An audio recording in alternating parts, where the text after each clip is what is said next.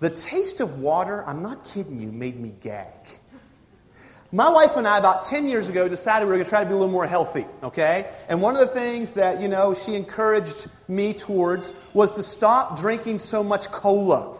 I was one of those, those carbonated-loving, soda-drinking, caffeine addict people. And all I ever drank was soda. Whether it would be Pepsi or Coke or Mountain Dew, I didn't care. And I would break open a water bottle, and I'm telling you, I would say this to my wife, and she'd be like, "Oh, you're crazy." But I would drink, and I want to show you, it's no longer true of me. I'm fine.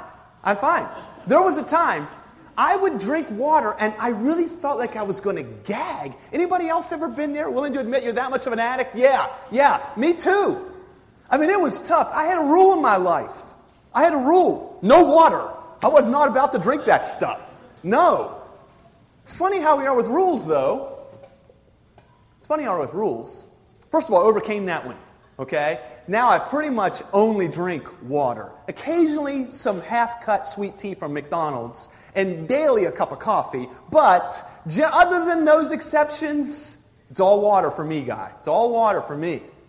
Rules are a funny thing. We make up our own. Okay? We make up our own for ourselves. But the truth is, you don't like them. You don't like rules. None of us do. We naturally do not like rules. And I don't know what rules there are in your life. Take your shoes off at the door when you come in, or no talking with your mouth open, or no running with scissors. Those are probably pretty good rules. Okay? You probably ought to follow those. But the truth is, we don't like rules. Rules are intrusive. They get in the way of what I want. Because the truth is, what we all want? We all want to be the rule maker in our lives. We want to be self-directed. We want to be self-appointed. We want to be self-motivated. We want self. And rules get in the way of that.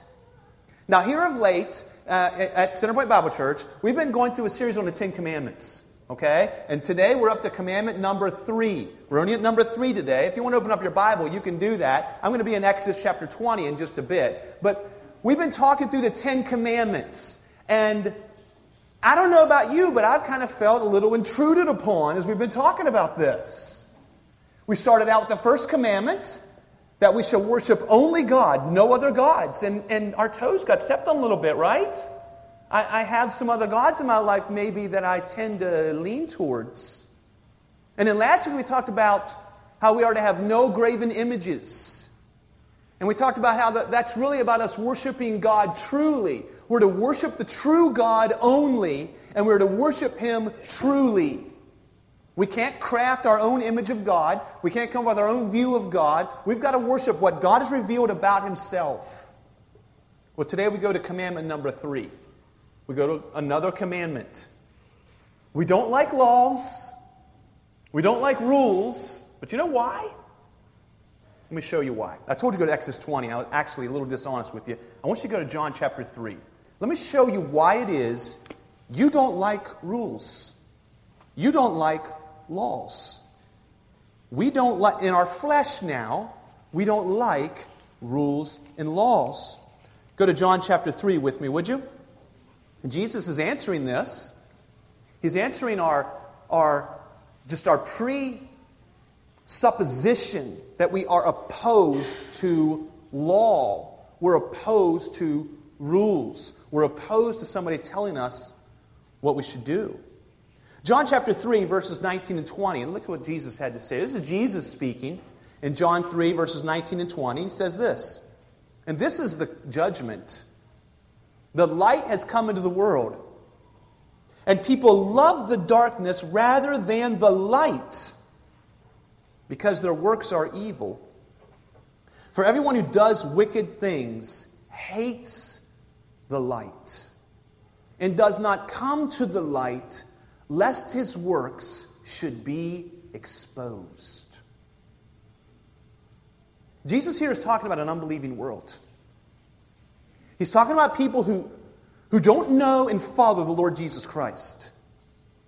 Outside of Jesus Christ, without being a new creature, supernaturally changed now on the inside. This is what God's Spirit does in us. He changes us. Before you are in Christ, you don't like light. Light comes and exposes darkness. It exposes the things that I, quite honestly, before I was in Christ, I wanted to do.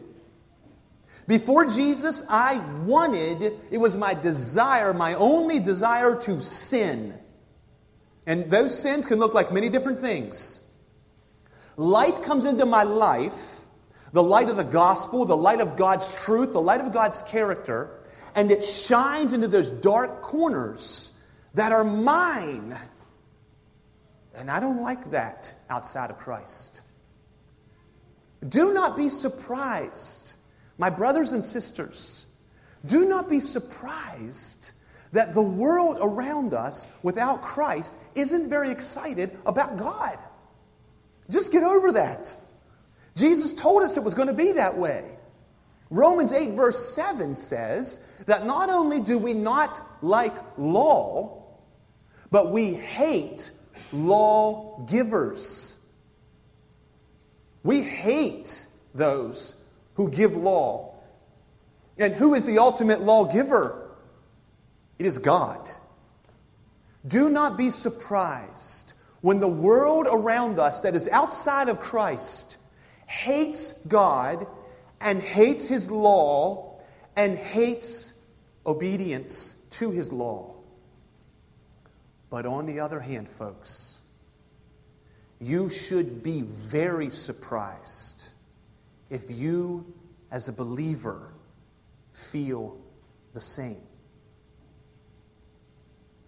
You should be very surprised if you, as a believer in Jesus Christ, a new creature, and you don't hunger for God's law and hunger for God's light. We're new creatures. God reborned us. He rebirthed us. And we have a new nature now. We have a new way. We have a new spirit. And so now we come to God in a brand new way. In a brand new way. And we want to hear what God has to say to us. And we have a desire in our heart to obey Him. We have a desire in our heart to submit our life to Him. It's now in us. Oh, I'm not saying you're perfect. I'm not saying you don't struggle against sin. I understand the battle's still there. But in your heart as a new creature, you want to follow Him. You want to follow Him. So today we're moving on in our Ten Commandment approach here. And we're going to see that the solution for us, the solution for man, the solution for fallen man is the very lawgiver. The one who gave the law is the solution for man's problem. We see the law, we see the Ten Commandments, we see that we fall short. They will never save you. You can't follow the Ten Commandments and please God or earn your way to heaven or earn God's favor. That's not God's economy. That's man's economy. That's not God's economy. You cannot please God by obedience. That's not what God has given us His commands for. What they do is they reveal for us a brokenness in us. God's Word says that we are not to murder, we're not to lie, we're not to steal, we're not to commit adultery, we're not to covet, we're to honor our mother and father. We're to worship only God and worship Him truly. We're to not use His name in vain. We're to honor Him because He's holy in the practice of our life. You see, we fall short of these things. So it drives us to our knees. We look to Jesus, our Savior, and here's the amazing thing. Now hear me. What God does is He conforms us to His image. If you want to know what that conforming looks like, it looks like His very character revealed in God's commands.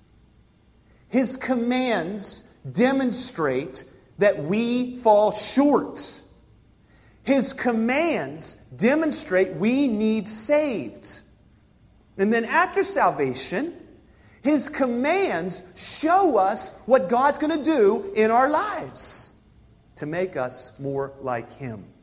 Okay, now get to Exodus 20. You remember that first time you got there, that was just for practice. Go to Exodus chapter 20, and let's look at the start of these 10 commandments. Verse 1.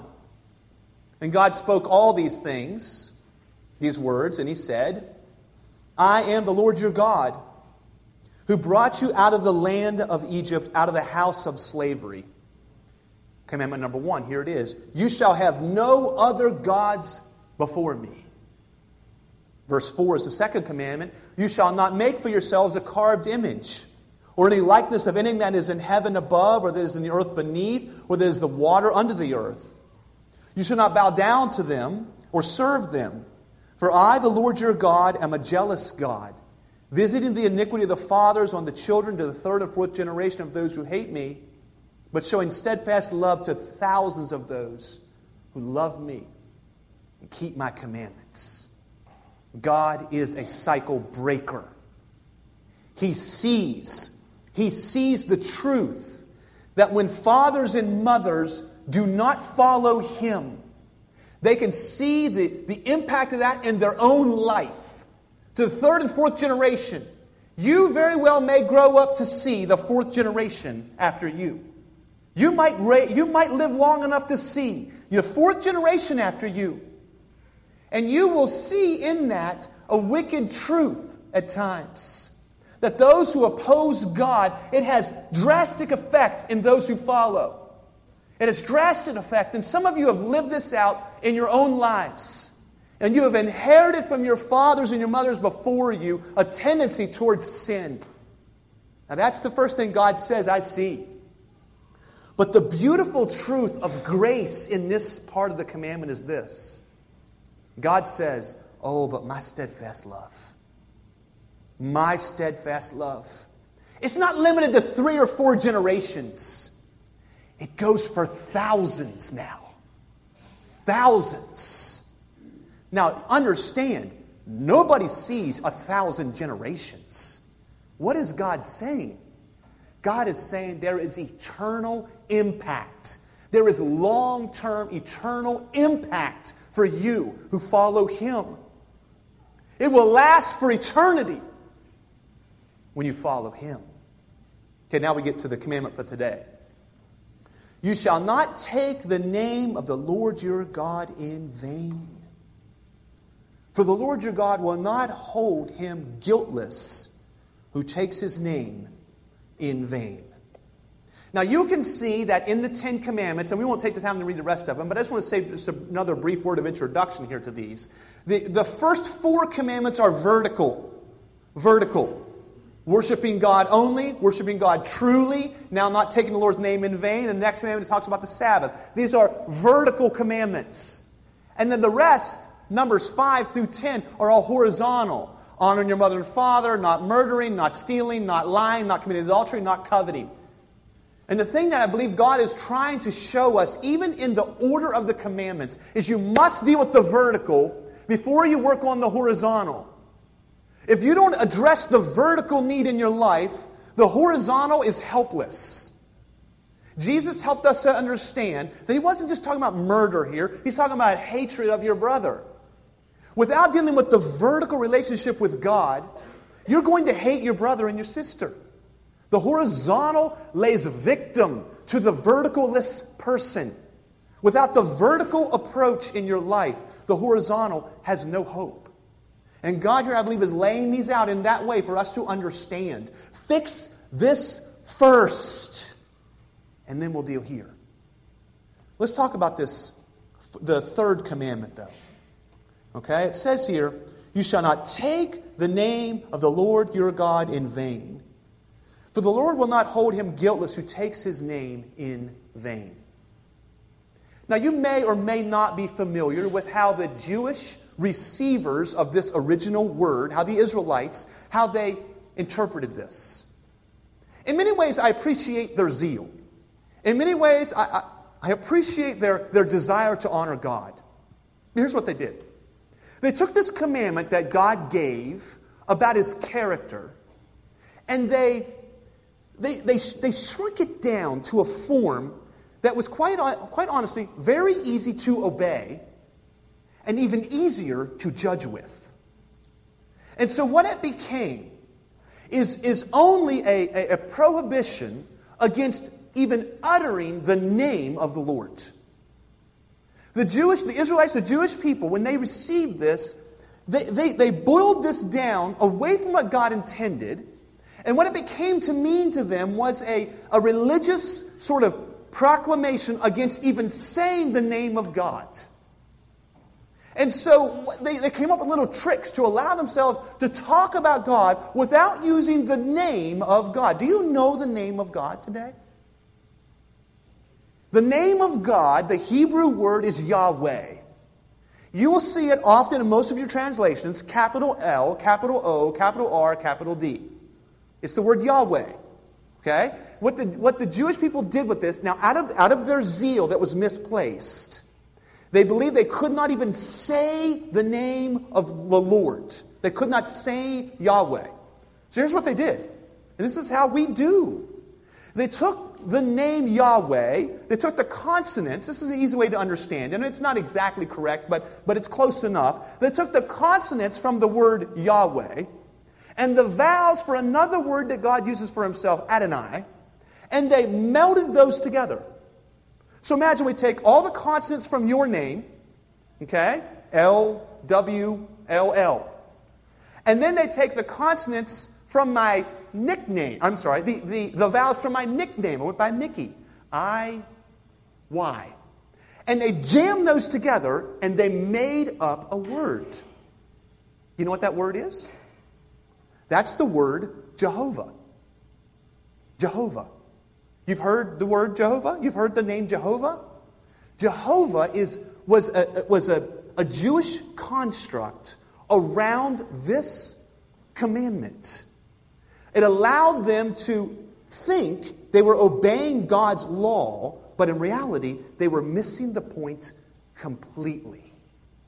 So what is the point? What is God saying when he says, do not use my name in vain? Well, let me help you understand that. First of all, let's talk about his name. I already mentioned to you what it is. It's the Lord, okay? You'll have to find it in your Bible. Keep your finger here. I'll go back a couple pages to Exodus chapter 3. And you can see where this is first revealed to Moses. Now, Moses wrote Genesis, Exodus, Leviticus, Numbers, Deuteronomy. Okay? Moses wrote that. He wrote that after Exodus 3 happened. So understand, Moses received Exodus 3. He received the account we're going to read in Exodus 3. He received that from God. God spoke to him. And then God revealed to him what he had done. And he recorded that in the book of Genesis. So Exodus 3 is happening in Moses' life before he writes down Genesis chapter 1. Does that make sense? Genesis chapter 3, we see God now speaking to Moses. Okay? Look at it in verse number 2. And the angel of the Lord appeared to him, Moses, in a flame of fire out of the midst of a bush. He looked, and behold, the bush was burning, yet it was not consumed. And Moses said, I will turn aside to see this great sight, why the bush is not burned. When the Lord, capital L, capital O, capital R, capital D, saw that he had turned aside, God called to Moses, Moses, Moses. And Moses said, here I am. Now there's a conversation that occurs here, but I want to jump down to verse number 14. I want you to see what God says to Moses. Verse 14. God said to Moses, now the reason why God is saying this is Moses has said, who should I tell even sent me? Who are you? When people say, who spoke to you? What is the name of this God? What should I say? Verse 14. God said to Moses, I am who I am. And he said, say this to the people of Israel, I am has sent me to you. Now what this is God revealing his name. And I know it's kind of weird. I understand that. It doesn't seem like normal talk, right? That's because this is the name of God. It's very close to the verb, I am.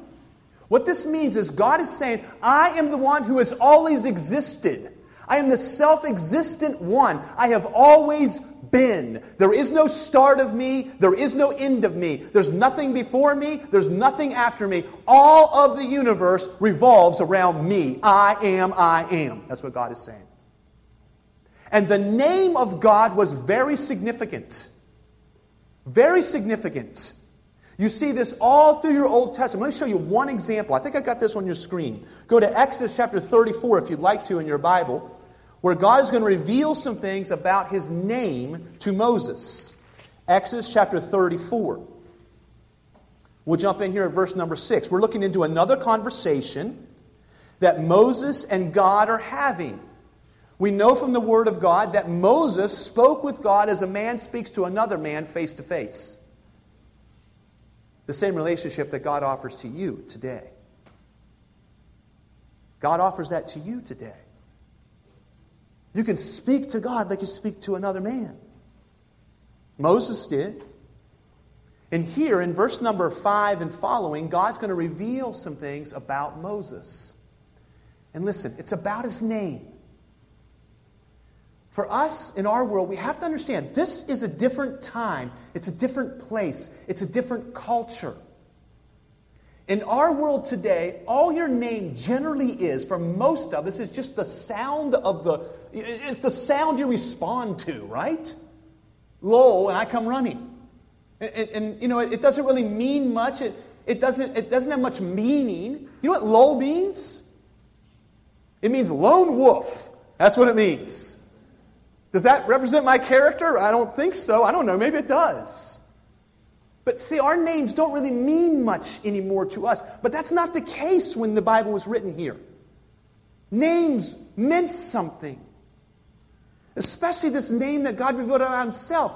He's telling them something about Himself. In Exodus 34, look at verse 5. The Lord descended in a cloud and stood with Moses there and proclaimed the name of the Lord. And the Lord passed before him and proclaimed. Listen what God said. The Lord,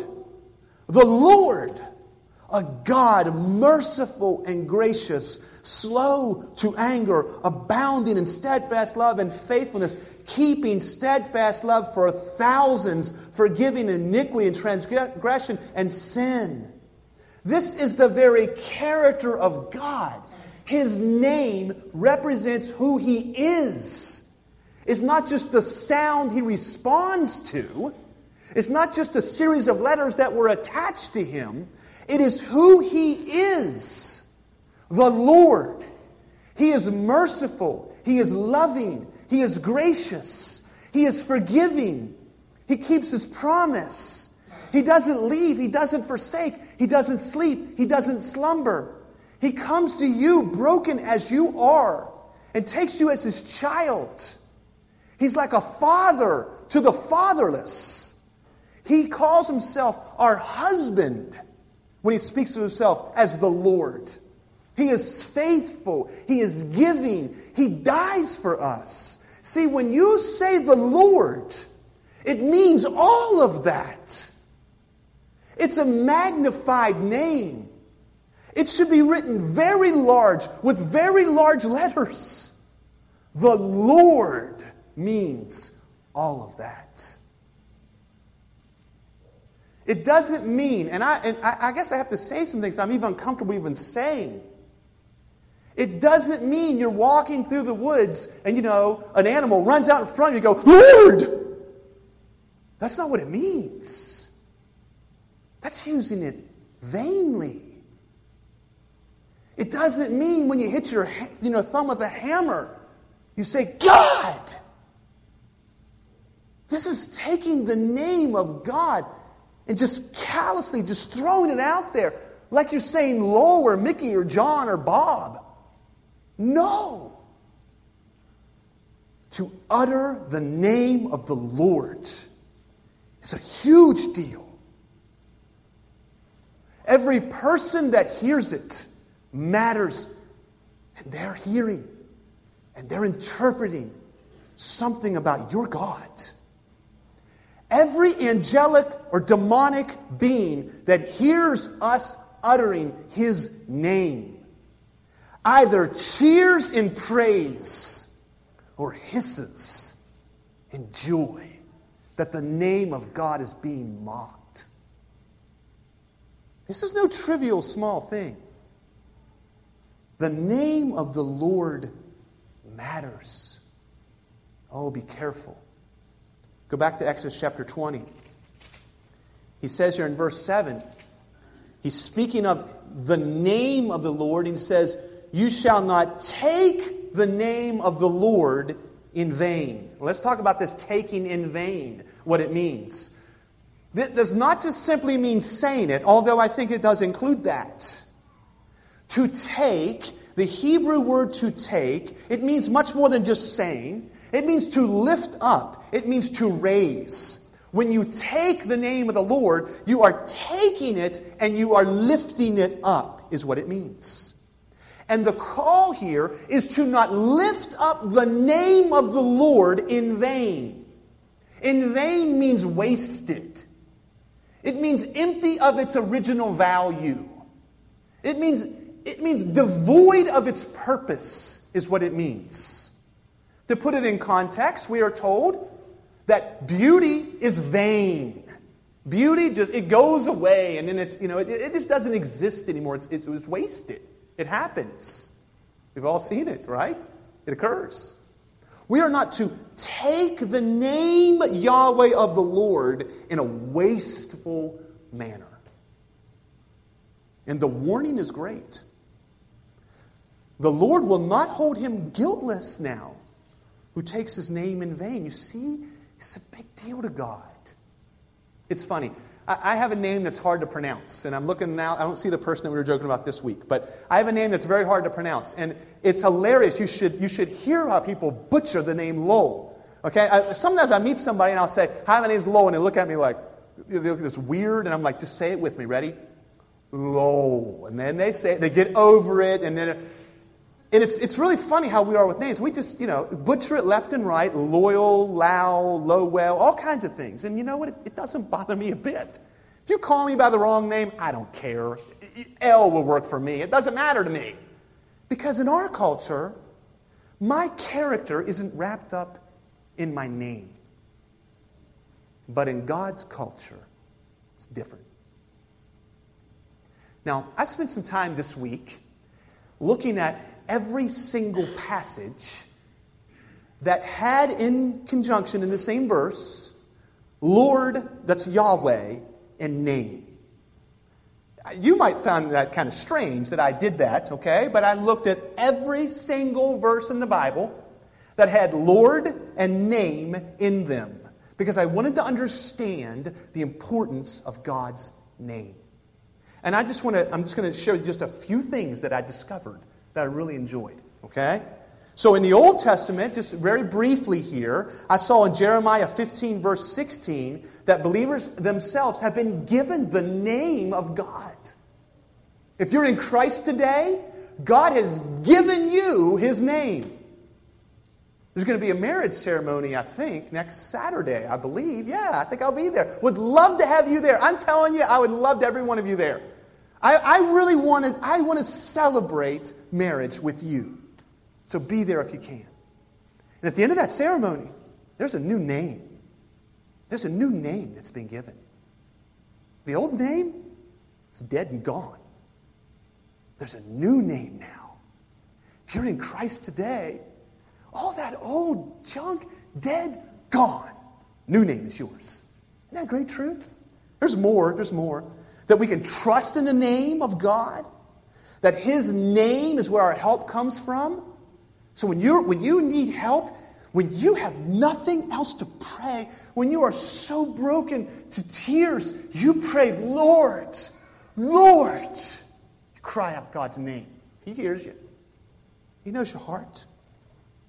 Believers are to give all credit to the name of God.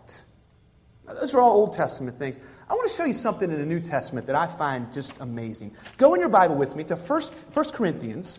Go to 1 Corinthians. I want to show you how important this name of God is. When you get there, find chapter 5. Find chapter 5. 1 Corinthians chapter 5. See, this name of God, this name of Jesus Christ is nothing to be toyed with. It means a lot, and the meaning should mean a lot to us. 1 Corinthians chapter 5 is really a horrible passage of Scripture because something happens that breaks everybody's heart. A believer, a person who claims to know Jesus, a person who says, I have the name of Jesus, is drifted into sin. Not just a one-time occurrence, no. This person is in sin and staying in sin. I call it a cherished sin. It's a sexual sin. You can read about it in the first couple of verses. There's a sexual sin going on.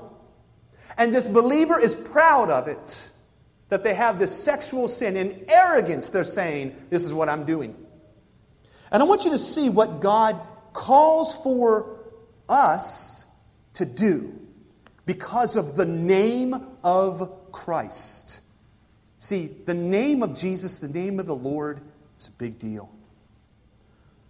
Verse number 3. Let me read it for you. It really teaches itself. Paul writes, For though absent in body, I am present in spirit. And as if present, I have already pronounced judgment on the one who did such a thing, the sexual sin. In other words, I've already told you this thing was wrong. I've already shared with you sexual sin is outside of the plan of God. So listen what God tells us, these believers, this church, to do. And hear the significance of the name of Christ. When you are assembled in the name of the Lord Jesus, and my spirit is present with the power of our Lord Jesus, you are to deliver this man to Satan for the destruction of the flesh, so that his spirit may be saved in the day of the Lord. Wow. You see what God is directing here? When we are gathered together as believers in the name of the Lord Jesus, we're not at, some coffee shop. We're not at your break room. We're not at the cafeteria at Spring Mills, folks. We are gathered in the name of the Lord Jesus. And this is a significant moment. And we are directed here to be so dedicated to one another that if you or I drift off into sin that leads to destruction, that we are to gather together in the name of the Lord and correct this one individual. And even it says, this is just beyond my understanding, to be honest. We are to deliver this one unto Satan for the destruction of the flesh. Why? So that his spirit may be saved. Gathering in the name of the Lord is a big deal. It goes on. Jump down to verse number 9. I write to you in my letter not to associate with sexually immoral people. That's the scenario, this one in sin. And listen, verse 10 is important. See, we're going to see the importance of us gathering in the name of the Lord. Not at all. Now hear this. He says, do not gather together with the sexually immoral. Not at all meaning the sexually immoral of this world. You see what he's saying? You don't gather with those who are in cherished sin. And Paul's like running over here and saying, but listen, I'm not talking about those who aren't in the name of the Lord. I don't mean that at all. He's saying, that's what they're going to do. I'm talking about those who name the name of the Lord. Do not associate with them. Not at all meaning the sexually immoral of the world, or the greedy, or the swindlers, or the idolaters, since then you would need to go out of the world. See what he's saying? If we're going to avoid those who live in cherished sin of the world, we'd have to go out of this world.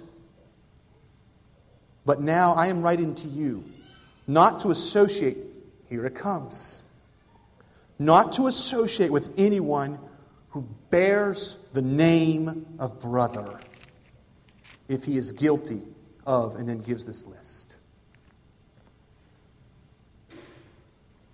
What's your name? What's your name? If you have been given the name of the Lord, as Jeremiah says,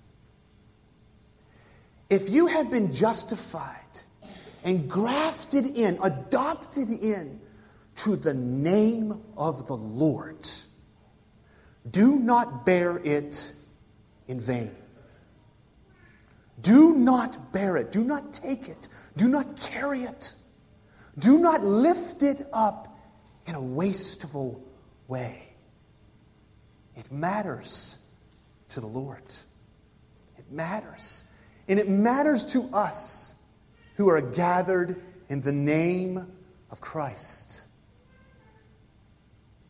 Listen, I am so fully committed to you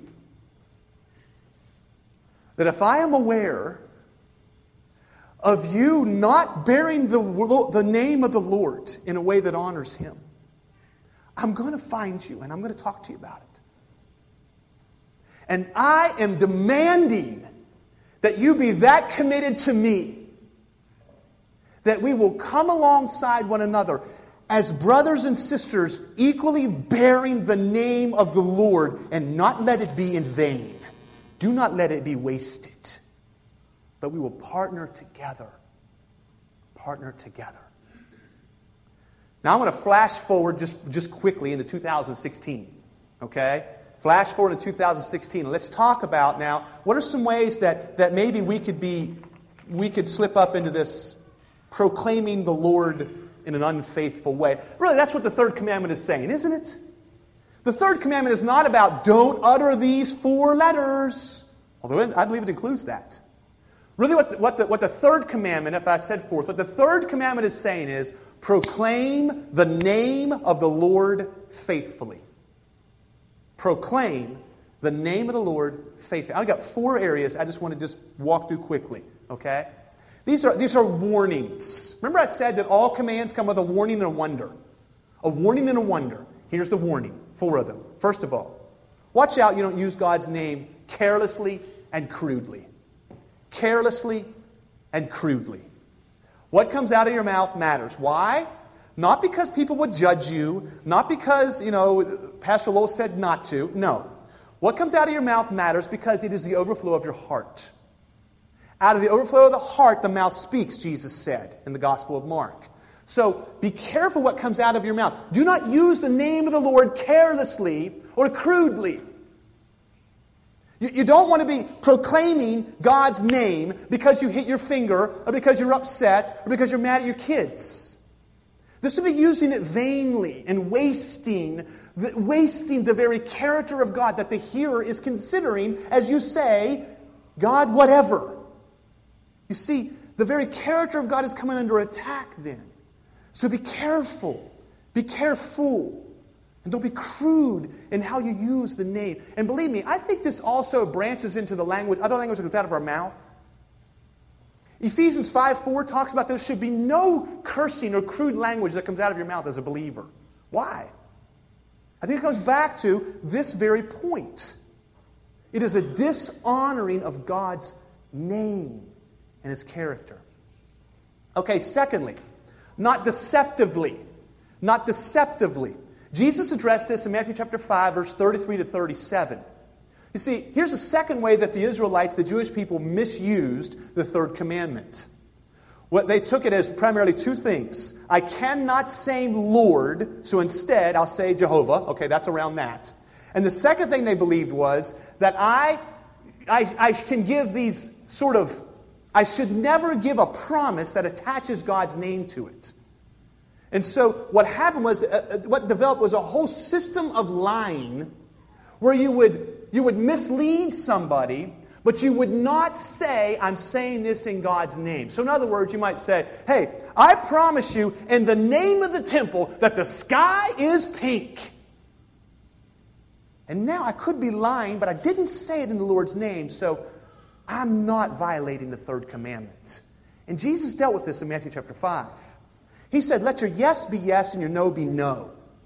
So be careful that you are using God's name. Don't use it in a deceptive way. Okay? So, this probably isn't something you deal with a whole lot. But when you give your word, let it be true. Let it be true. Why? Because you bear the name of God. And God is a truth teller.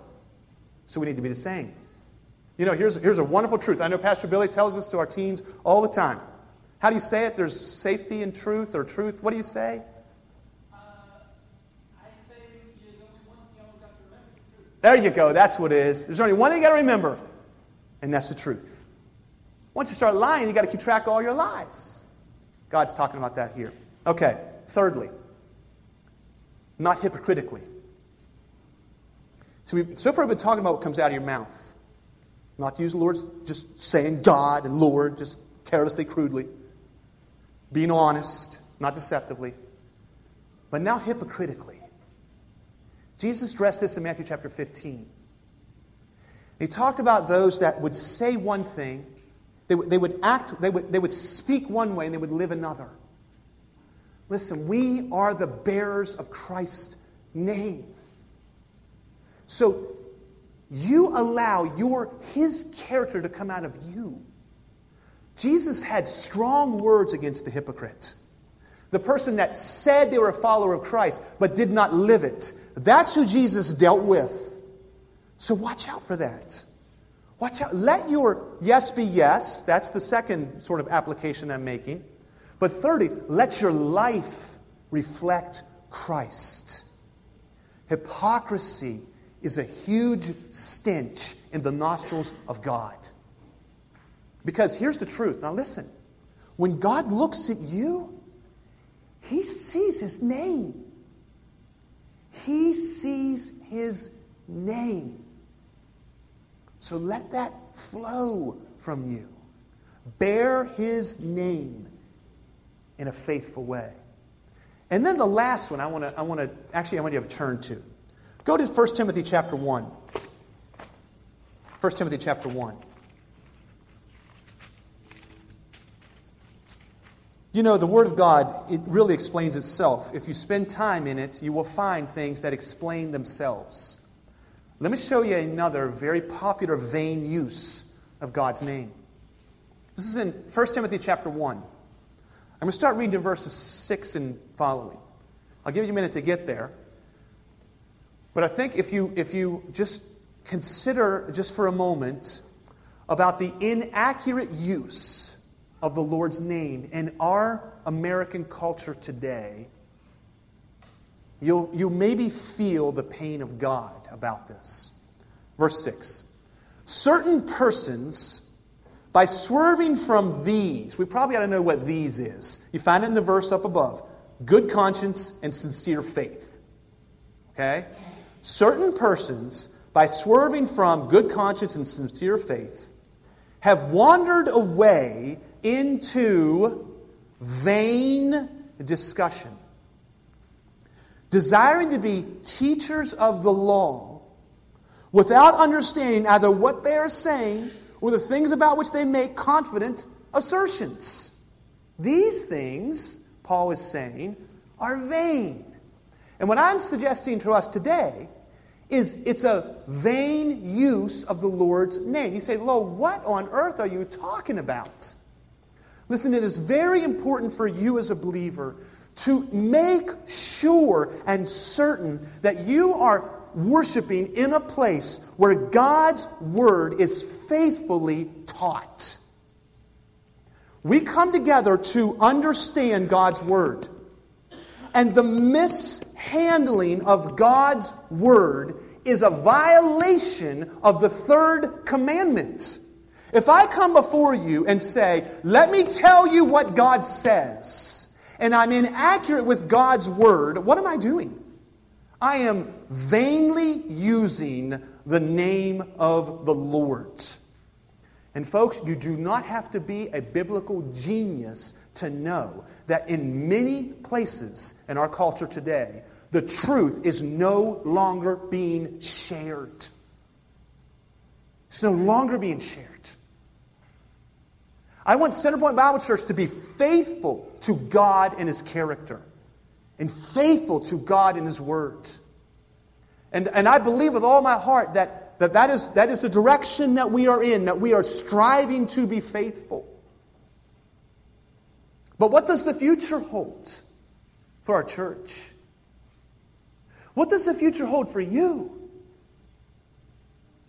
Maybe you get a job change next week. You're moving to someplace else in some other state. You find a church that is faithful to the Word of God. You don't find a church that has, stellar music and wonderful this and beautiful life. No, you find a church that's not vainly using the Lord's name. All that other stuff is peripheral. All that other stuff that's just add-on. That's the drapes, folks. That's just the drapes. We're looking for the truth now. And Paul, under the inspiration of the Holy Spirit, uses the same word here that the Septuagint uses in commandment number 3 and says, this is vain. Vain. The most important thing that we do as a body of believers is we faithfully open God's Word and we understand what God has to say to us. This is the most important thing. It's also the best preventative in your life and mine. It is the best means of God conforming us to His image. It is the most essential thing that we have as a believer, is to understand what God's Word faithfully declares. And the misuse of it is vain. And the misuse of it is sin. And we must run away from it.